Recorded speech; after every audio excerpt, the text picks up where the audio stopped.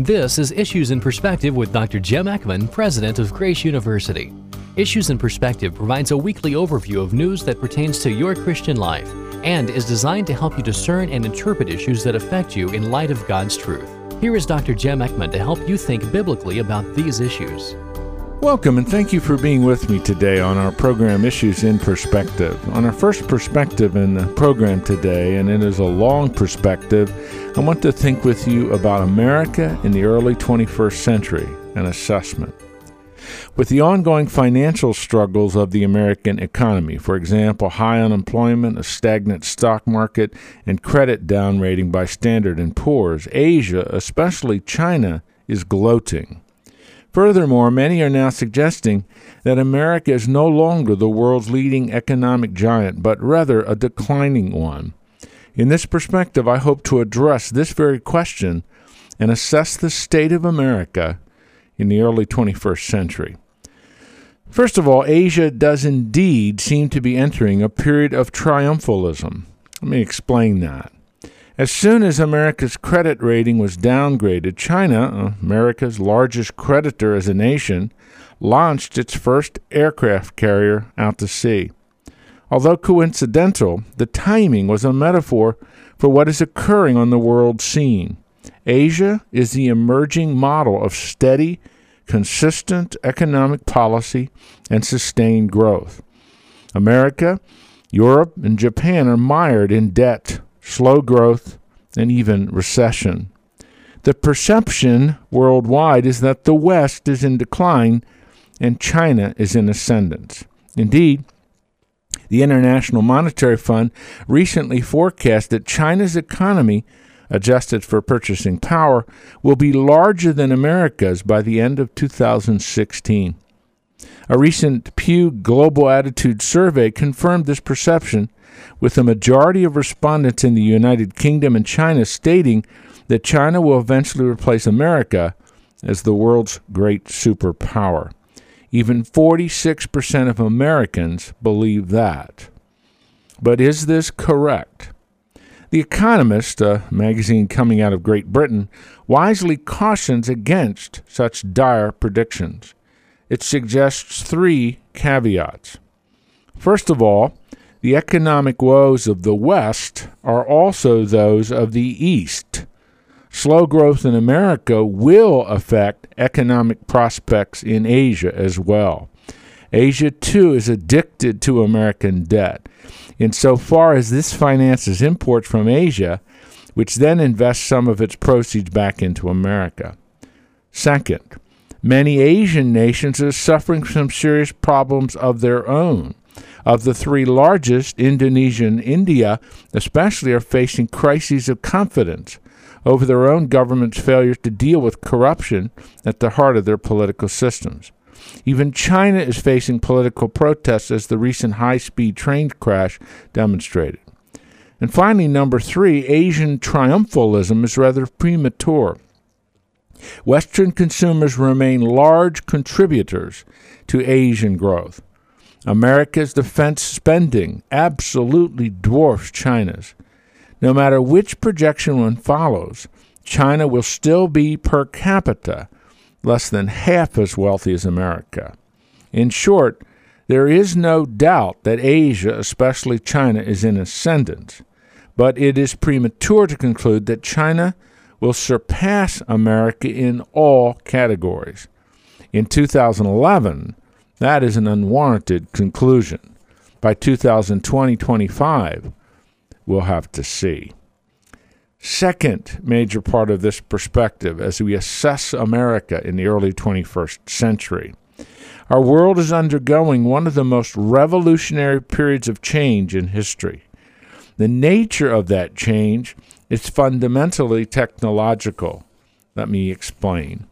As columnist Tom Friedman has suggested, globalization and information technology have combined to produce a systemic change in how the world connects and communicates. He writes, thanks to cloud computing, robotics, 3G wireless connectivity, Skype, Facebook, Google, LinkedIn, Twitter, the iPad, and cheap internet enabled smartphones. The world has gone from connected to hyper-connected. This set of developments is probably the single most important trend in our world today. Friedman goes on to argue that the merger of globalization and information technology is driving huge productivity gains, especially in recessionary times where employers are finding it easier, cheaper, and more necessary than ever to replace labor with machines, computers, robots, and talented foreign workers. It used to be that only cheap foreign manual labor was easily available. Now, cheap foreign genius is easily available. This explains why workers are poorer and good jobs do exist, but those good jobs require more education and technical skills. Another effect of this combination of globalization and information technology is the super empowering of individuals, enabling them to challenge hierarchies and traditional authority figures, from business to science to government. This enables the creation of powerful minorities and making governing harder and minority rule easier. A synopsis of this reality is simple but profound. We are increasingly taking easy credit, routine work, government jobs, and entitlements away from the middle class. At a time when it takes more skill to get and hold a decent job, at a time when citizens have more access to media to organize, protest, and challenge authority, and at a time when the same merger of globalization and information technology is creating huge wages for people with global skills, thus widening income gaps and fueling resentments even more. So we have the relationship between America and Asia. We have information technology and globalization merging. Thirdly, I think it's important for us to think critically about several key assumptions about the American economy. Michael Barone, who's the resident fellow at the American Enterprise Institute, has commented extensively on the contrasting models of America's economy and the role of the state in these models. He contrasts Michigan and Texas. The political economy of Michigan, from the perspective of history, is most instructive. Originally, the Midwest's economy was built on its agriculture. Only later did it develop its industrial base. The migration from farm to factory occurred between 1890 and into about 1970. Barone chooses Michigan as the archetype of this Midwest model. He writes, "This Michigan model was based on the progressive New Deal assumption that, after the transition from farm to factory, the best way to secure growth was through big companies and big labor unions. Especially in Michigan, among the big three auto companies, we saw this model manifested. These three corporations, Ford, GM, and Chrysler, created demand for their products through advertising and what's now come to be known as plain and planned obsolescence. And then the United Auto Workers, the primary auto union in that state, ensured that productivity gains were shared by the workers. Nearly 40% as a result of this, of Michigan voters lived in UAW households and constituted the base vote of the Liberal Democratic Party. Liberalism in that period, from about the 1960s through the early 90s, saw Michigan as the wave of the future. Huge corporations and powerful labor unions. The corollary to this assumption was that backward states such as Texas would see the light and catch up. What has happened? A couple of statistics to indicate what's occurred. Michigan in 1970 had about 9 million people. In 2010, it had a population of 10 million people. In contrast, in 1970, Texas had a population of 10 million people. In 2010, it had a population of 25 million people. In 1970, Detroit was the fifth largest metro area in the United States. But today, the Dallas-Fort Worth Metroplex is about to surpass San Francisco as the fourth largest metropolis in the United States. And Detroit, which had been number 5, is way behind. One must confront the truth. Now, this is a provocative statement, but one must confront the truth that adversarial labor unions help bring about this remarkable decline, and one must conclude failure of the Michigan model. As a result of adversarial unionism, labor costs went up, creating an incentive for corporations to seek new technology that would increase productivity and cheaper labor from other states and other nations. That's a common sense result. That's not evil, that is reasonable, and it makes sense. When you contrast it with southern states, for example, there was no adversarial union movement. Hence, management and labor collaborated to both increase productivity and focus on higher quality control. But also, as a part of the Michigan model, the United Auto Workers negotiated significant provisions in their contracts called 30 and out. Thus, in Michigan, UAW workers began retiring after 30 years of work. But that was long before Medicare age benefits were available to cover the medical costs.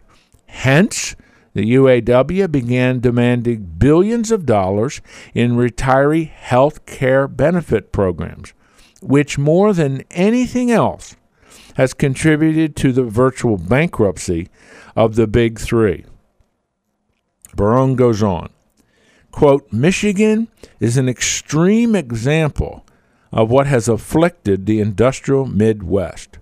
Big corporations were replaced by big government as the leading employer, and public employee unions replaced industrial unions as the chief financiers of the Democratic Party. And in effect, public employee unions have become, in the Midwest, a mechanism by which taxpayer money, in the form of union dues, permanently finances a lobby with a vested interest in higher spending and less accountability. Close that quote from Michael Barone. This model in the Midwest, and especially focusing in states like Michigan and Illinois, Indiana, Wisconsin, is unraveling. And the repudiation of this model has been played out in the state of Wisconsin, powerfully so.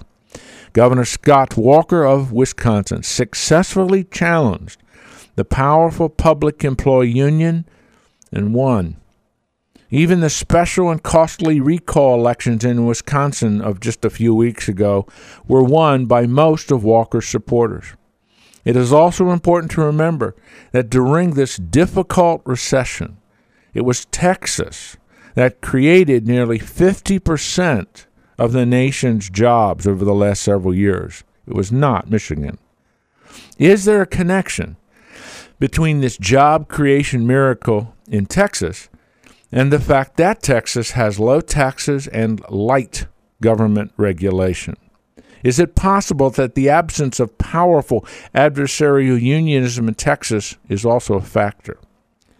There's little doubt that the Michigan model is dead. Is the Texas model the wave of the future? I'm not a prophet. I don't know the answer to that question, but there's little doubt that there is a significant lesson to be learned by comparing what happened in Michigan and what is occurring now in Texas. Can we learn from this contrast? Can we learn from distilling down the differences and trying to get clarity for where we should be going in the future? It's important to think about this. Finally, in this comment and perspective on thinking of America at the beginning of the 21st century and assessment, I want to float a series of comments as I think with you about virtue and the perceived decline of America. One of my favorite columnists is David Brooks, who writes for the New York Times. He recently identified the vigorous virtues, they are his words, that help to explain America's development as a nation with the most remarkable economy in world history, namely the virtues of self-reliance, personal responsibility, industriousness, and passion for freedom. There's little disagreement about these virtues and their importance to America's heritage. In my view, these virtues, again, self-reliance, personal responsibility, industriousness, and a passion for freedom, help to explain why America as a nation, with its unique institutions, developed the way it did. What is not as clear is why they no longer seem to characterize the American character. Is government the problem? David Brooks summarizes the typical conservative Republican narrative in this way.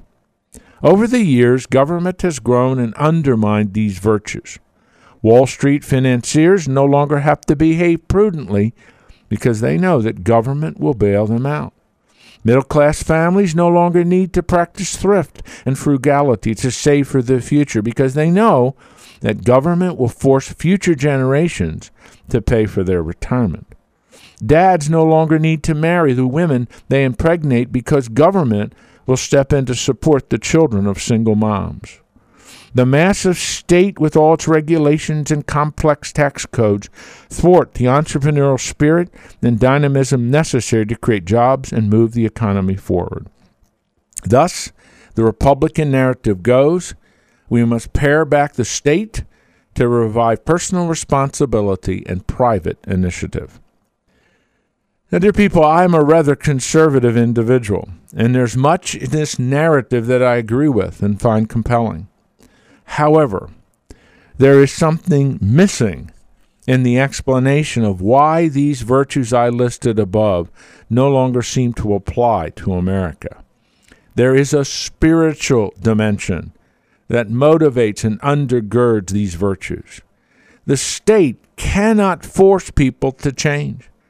The state cannot force people to integrate these virtues and make them a forceful part of the warp and woof of life. In my judgment, these virtues are produced when a person has been changed by Jesus Christ. There are deeper structural issues that are at the heart of America's challenges. But in my view as a Christian, what America needs is not simply a change in administrations. It needs a heart transplant. America needs to once again experience the gentle breezes of spiritual revival and renewal that have shaped and molded this nation since the first Great Awakening of the 1700s. In fact, you cannot understand the American Revolution if you do not come to terms with this first revival. Furthermore, you cannot understand the abolition of slavery, the temperance movement, the women's rights movement, the end of child labor if you do not come to terms with the second Great Awakening of the 1800s.